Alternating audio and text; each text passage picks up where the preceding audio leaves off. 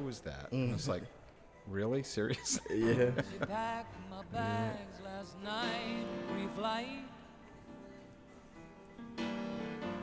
0 hour, 9 a.m.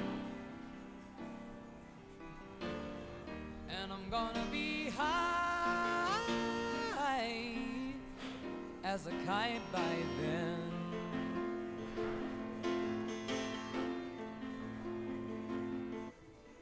And I'm gonna be high.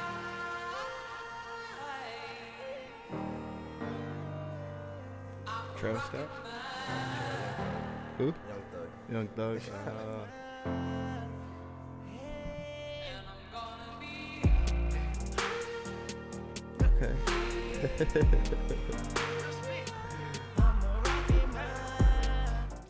It's weird because that's how I know a lot of different type of music, because like I hear it and then honestly I usually call it like dentist music, because I usually hear it at the dentist or like the doctor's office. Right. And I'm like, holy crap, this is where they sampled it from. This is where they got it from. So like I love it. All right, welcome to Infused Influence.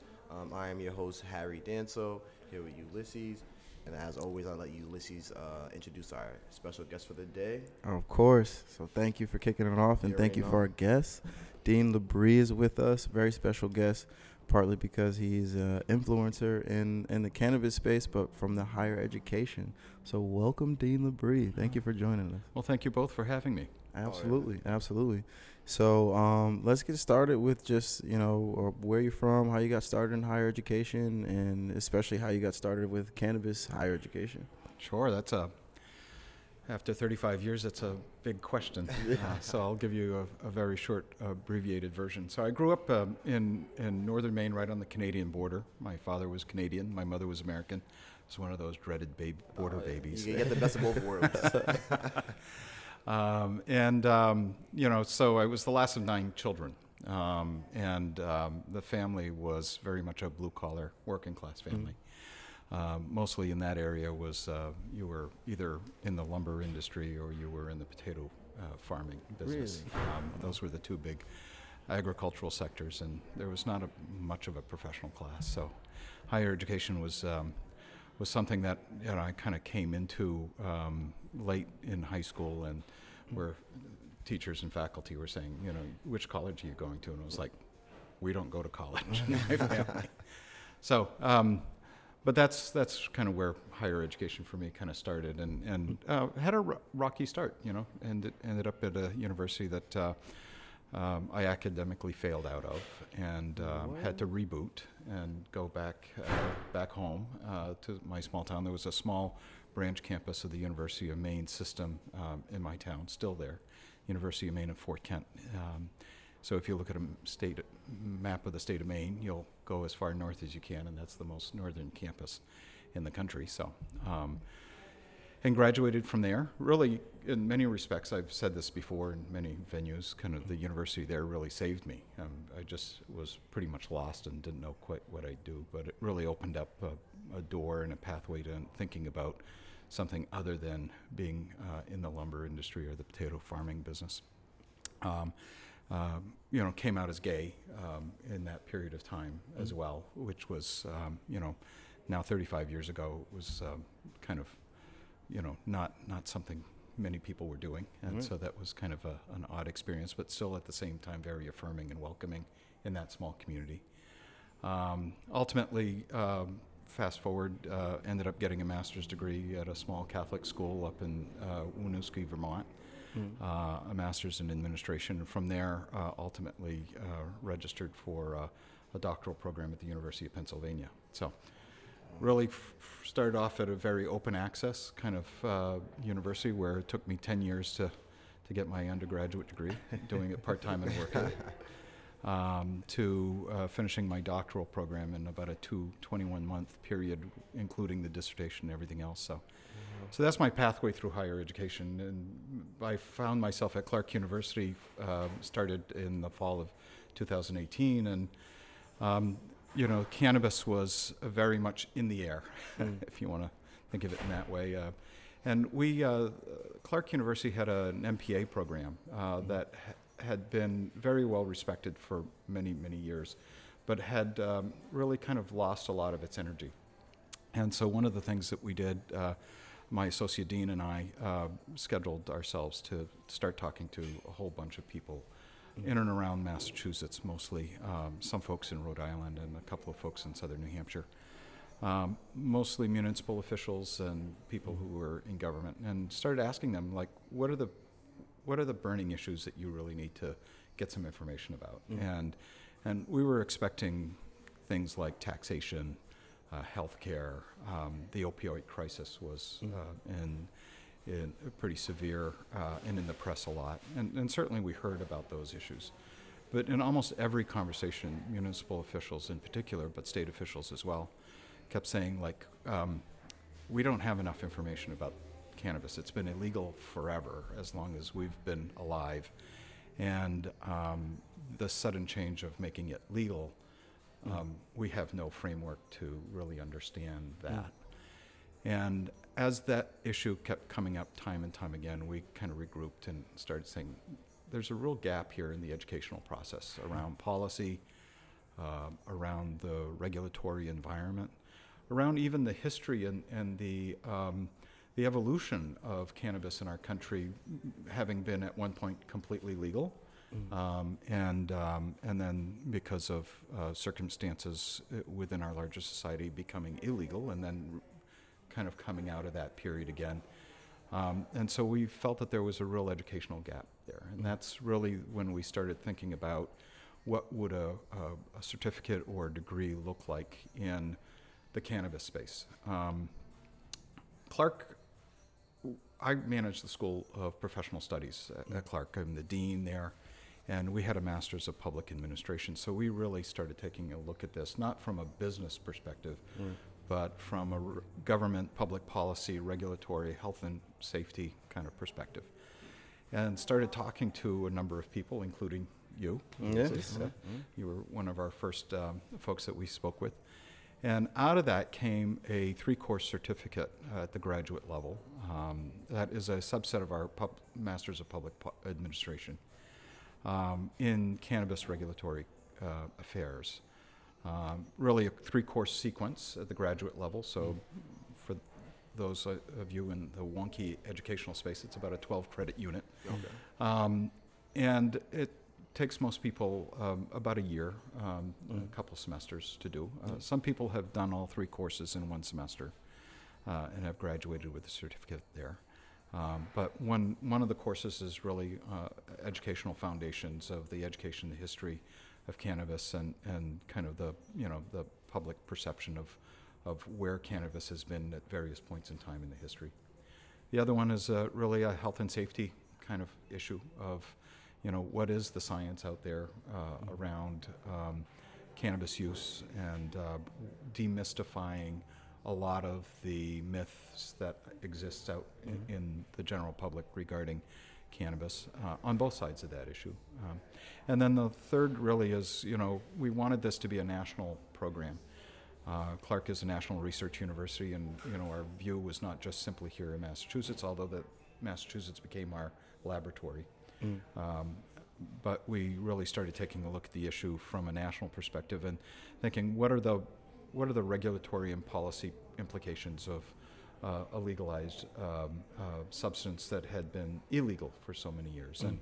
And so while we use Massachusetts and the regulatory environment here at Massachusetts, which has a very well-developed and articulated regulatory environment, some states are not as well articulated, and so a lot of people are in other states are, state a lot of times some confusion about what are the rules for this.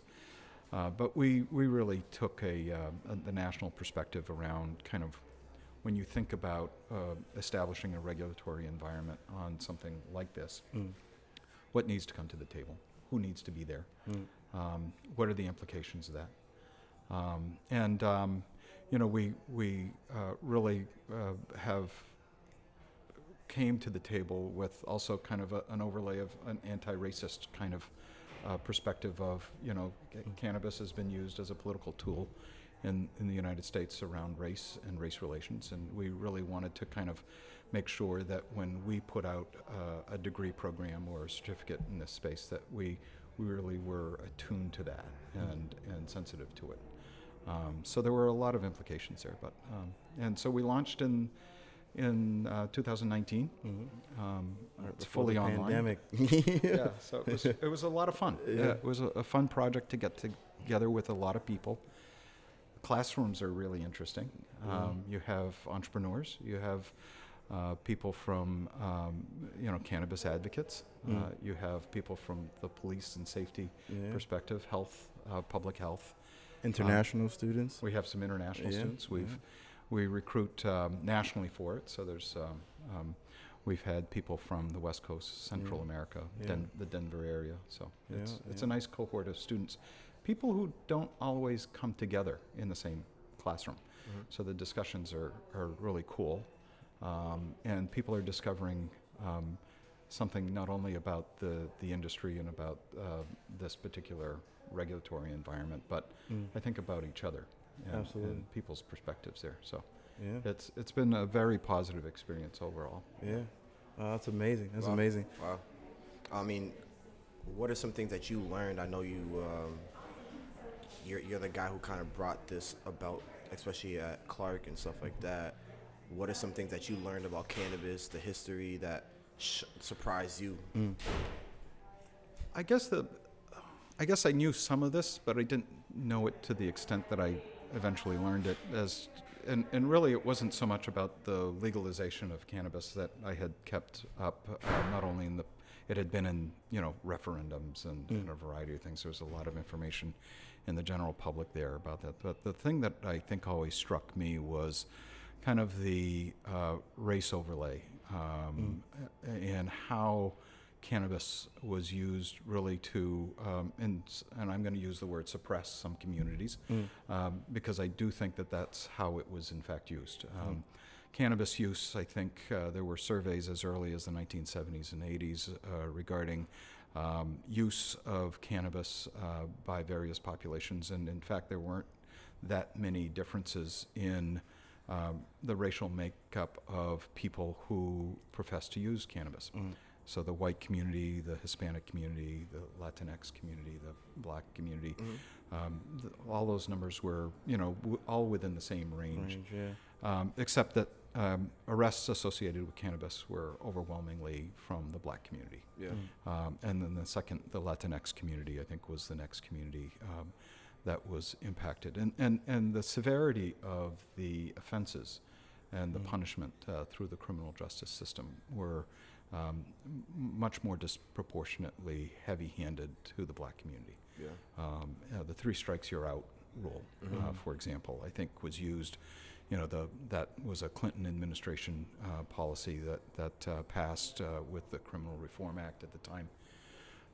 It was really easy I think, for a lot of people to get caught on 3 federal offenses having to do with marijuana possession.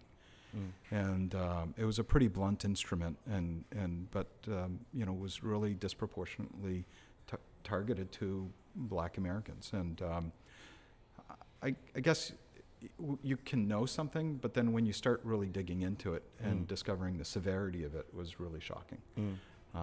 There were 10 to 1 people who were caught with cannabis crimes incarcerated within the black community compared to the white community. And then you compare that to user rates at the time that were self-disclosed, that were not that different from each other based on population. So clearly the criminal justice system was being used there. So the decriminalization of cannabis, I think, created, at least for Massachusetts, I think, an opportunity for a reset. And that, to me, became kind of the thing that really became quite exciting to think about how public policy can be used to correct injustices from the past. Now, there's, I think, a lot to be said about that, and I don't think we've nearly gone far enough to do a full correction. But, policies around the country that you see around expunging people's criminal record having to do with cannabis use or possession I think is a step in the right direction there. So, but Yeah. that was my biggest takeaway as an educator, that this was something that existed within my community that I had been slightly aware of, but not fully aware of, and hopefully we don't ever see that again. Yeah, yeah. I mean, it's funny that you brought up expungement because we are currently organizing an expungement clinic in the area, hopefully in February, if not very shortly after. And a lot of the things that you spoke about were some of the reasons why it was important to me, because I mean, I've lived in this community my whole life, and I remember as a kid seeing someone get arrested for marijuana as a child, and just thinking like it's something that's legal now, that it's used freely to heal for many other reasons than what it was deemed to be. So I think that, I mean, the way you explained it is very important. So yeah. And the point that you bring up about like better understanding, or at least knowing about it, but like really understanding the harms that have been done. My question is like, how do we educate the general public on that, right? Like, we're talking about higher education and being in college, but like, is it the state's job? Is it the university's job? Like, how does the public learn about this stuff? I think I think public education, I think is at one point in our past, I think probably a lot easier than it is today. There's a machine out there that likes to perpetuate fake news, right? And we've all heard about that, and there's a lot of reasons for that. And certainly technologies such as what we're using here today is been not only a tool for good, but a tool for bad. Right. And I think, I think it's our job as educators to really kind of sift through the facts, make sure that we bring the information to the table, try to distribute that information as broadly as we can. I mean, I was very, Clark did not have a long tradition of online education, for example, but as we were talking about this credential, I insisted that it was online. And the reason for that was I really felt that it was a national issue, that Clark was a national research university that needed to be able to project out this information not only to the greater Worcester community, but also to the nation. And because cannabis laws are still in evolution across the country, there are people who are coming to the table who are in the process of developing policies. So we've had a student, for example, in Hawaii who's helped develop this. He was in your cohort, right? Yeah. Has really helped draft the legislation in the state of Hawaii around the rules involving cannabis and the legalization there, and that's very gratifying to me. But still, those are baby steps, I think, in the information dissemination. And I think that there's a lot more that not only higher education can do, but I think the state does have a role to play. I think that politically, it's a very difficult one for them to play. Oftentimes, I know that this podcast has been hosting some politicians and some select men and women that are running for public office. So I do think that there is a constituency there. Certainly, the referendums that were hosted that led to the legalization of cannabis in states like Massachusetts were very important in getting a lot of information out. But I think I see this as a part of our evolution in our society. This was a deeply, deeply ingrained political issue. The people who were for the legalization are still very much passionately for the legalization. But there was also a contingent of folks that really felt this was a substance that just did not need to be in the mainstream and needed to be banned.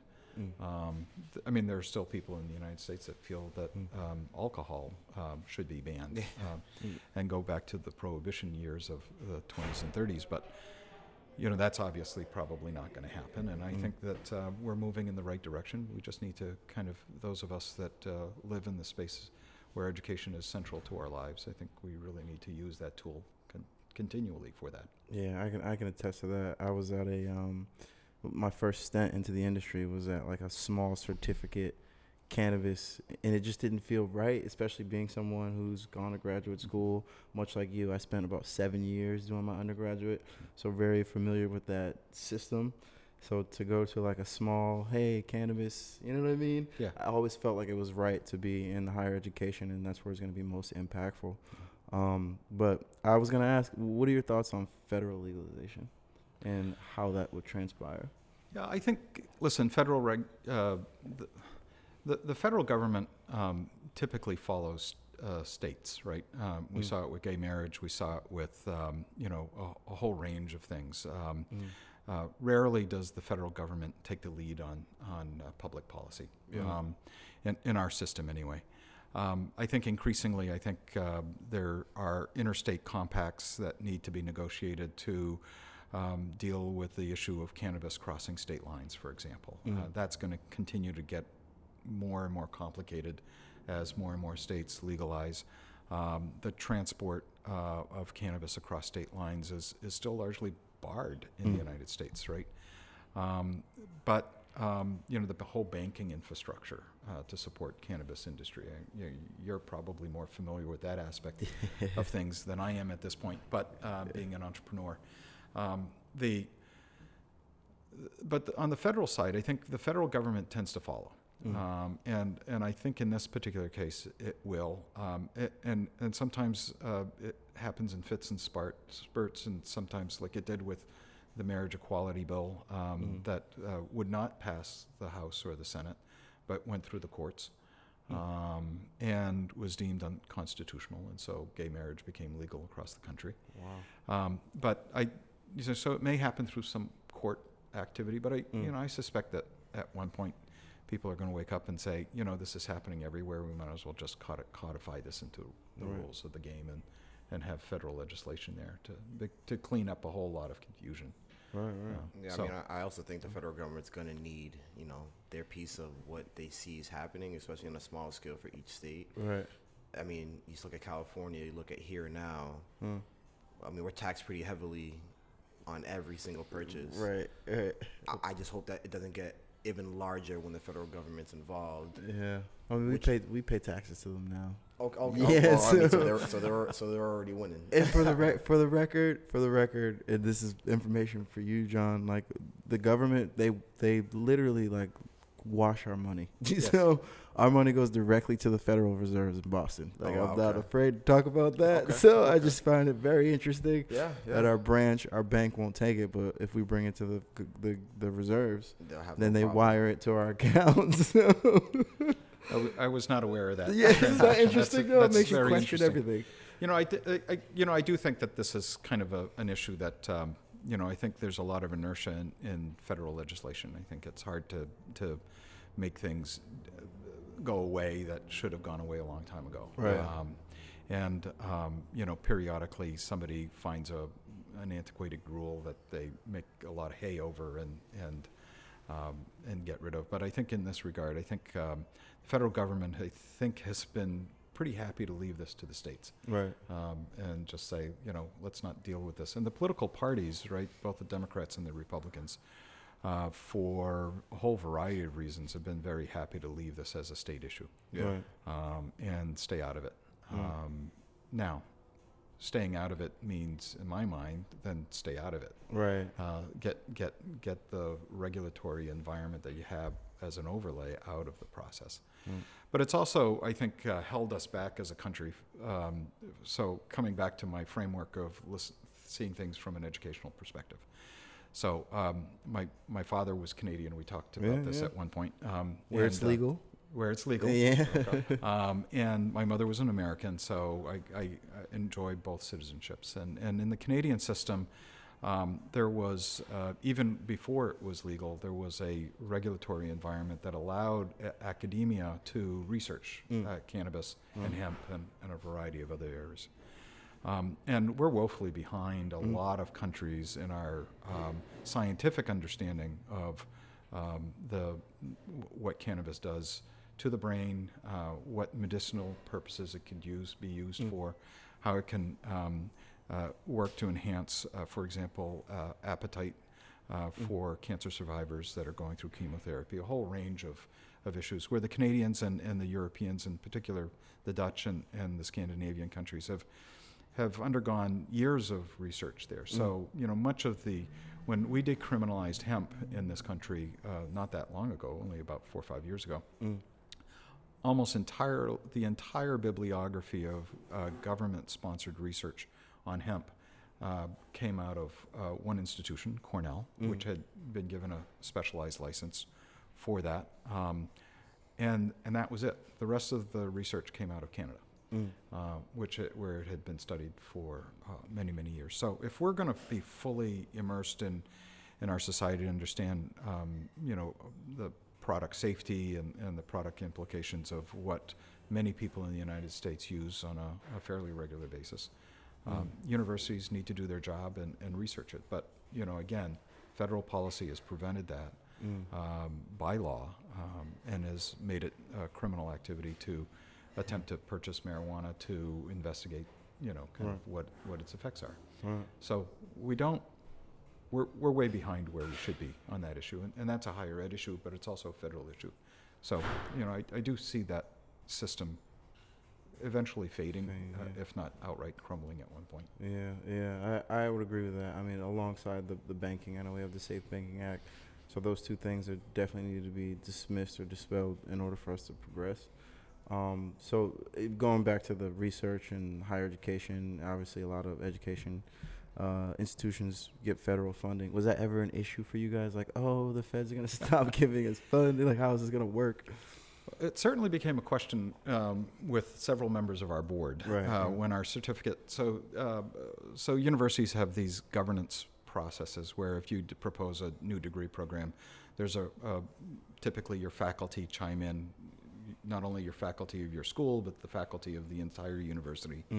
And administrators chime in. But in our case, because we were going into an area that was seen as quote unquote controversial, we actually took the whole certificate to the Board of Trustees at Clark. And board members were very good in their oversight and asking us some very pointed questions. And one of the questions was, are we putting Title IV funding, federal financial aid funding, at risk by doing this, since it's federally banned? And the answer to that, and we ultimately ended up getting a legal opinion to support our answer, although we knew what the answer was in advance. But sometimes lawyers can be helpful in making sure that they validate what is being said. And because we were not actively growing, distributing, or selling cannabis, we were really looking at public policy issues having to do with now a legalized substance.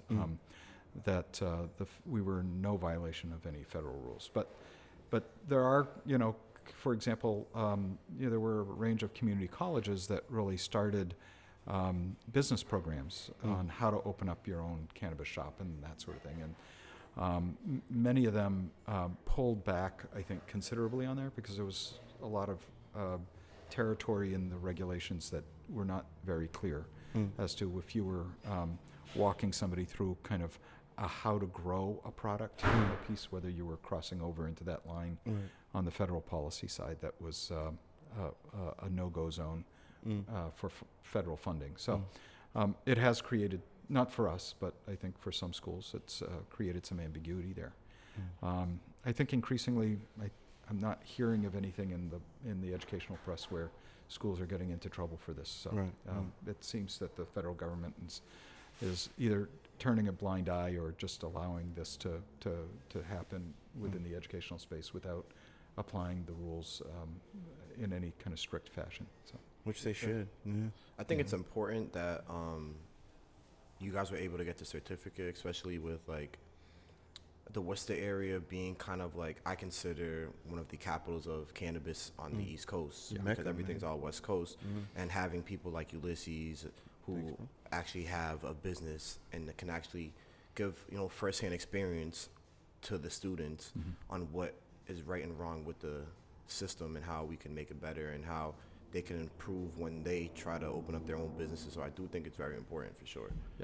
Worcester became pretty interesting, and this was serendipity. This was not kind of anything planned on our part, but as we were putting together this certificate, and really started focusing on what really needed to come to the table on this particular issue. The Cannabis Commission was located right here. Yeah. That opening and- ceremony, I was there Yeah. at not the DCU, it was Mechanics The Hall. Mechanic Hall, yeah. And you know, and clearly the Chamber of Commerce had an interest in what was going on, and we partnered with those. Well, we didn't partner with the Cannabis Commission, just to be clear, because they're a political organization appointed by the governor and have some conflict of interest rules that don't allow a lot. But certainly they were, when we went to them and asked them for information about what they felt was needed, there were a whole range of things. So, for example, they were being charged with kind of the oversight of the emerging industry. And one of the issues that they were facing was what type of penalties will they put on. And there's a whole range of things. If somebody forgets to lock a door that should be locked, that's by just a mistake. That's probably a pretty low level offense. Whereas if somebody's egregiously kind of flouting all of the rules, then there needs to be a different kind of penalty come to the table for that. And one of the things that they were actively contemplating was for individuals who were entering this business that had repeated violations for breaking some of the regulatory environments that had been put into, especially on the retail side of cannabis, but also on the growing side. Might there be kind of a requirement for somebody to go out and participate in an educational program, which is a tool that government has used for a lot of other things. For example, in the state of Maine, I'm aware of individuals who are repeat offenders and drunk driving, for example, are required to do kind of a course through a university or community college. And our program kind of fit into that structure. Now, we didn't make a decision, and to this day, I still don't think that they are requiring anybody to do kind of an educational program if they are violators. And certainly we wouldn't want to be participating actively in that particular public policy. I have some issues with that. I think people should come to us because they want to, not because they have to. It changes the classroom dynamic and everything.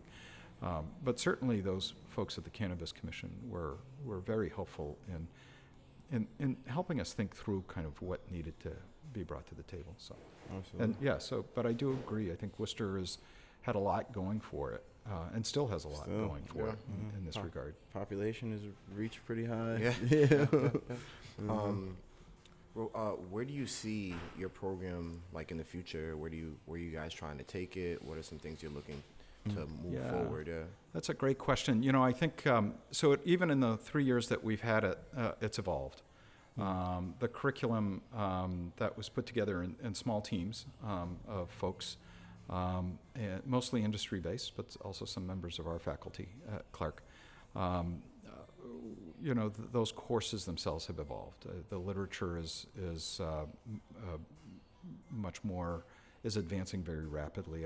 There are some cases of actively research happening, especially in the healthcare sector, where there's new studies coming out almost kind of weekly, where our faculty, especially in the health and education kind of track of the certificate program, are able to update the courses. We've made this a fully owned concentration within our Masters of Public Administration. So people are getting a Master's of Public Administration degree with a specialization in cannabis regulatory control. So it's evolved in that perspective. Probably the biggest place where I think the course, and would be a net addition to the course, is really this issue of diversity, equity, and inclusion.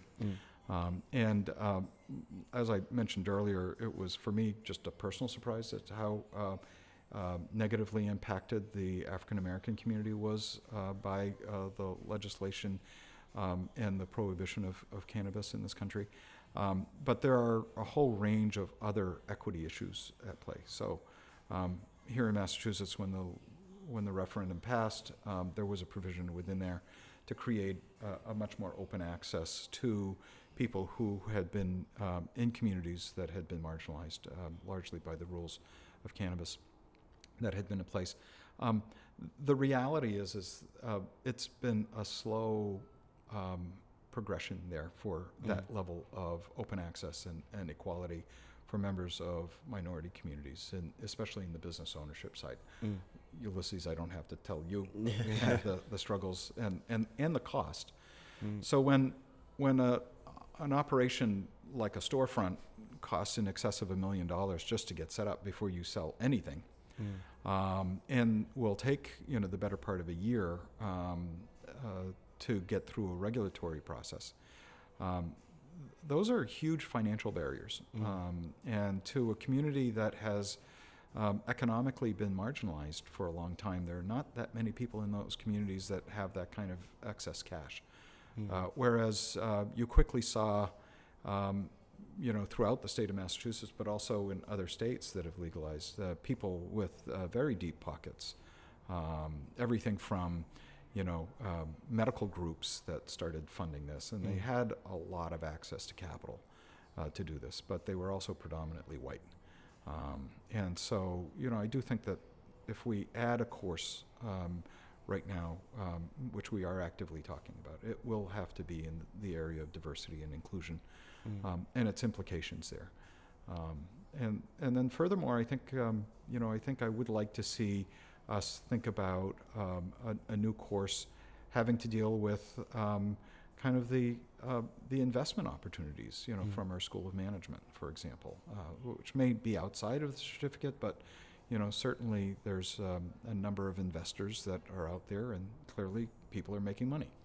And we see through the tax returns from how much states are collecting in taxes, there is a fair amount of money going through the system. And from an investment perspective and a business perspective, I do think that there's some areas to study there. So, no, I mean, I honestly think that's amazing. Working in the industry for 3-4 months now, it's not that long. I feel like it's been forever though.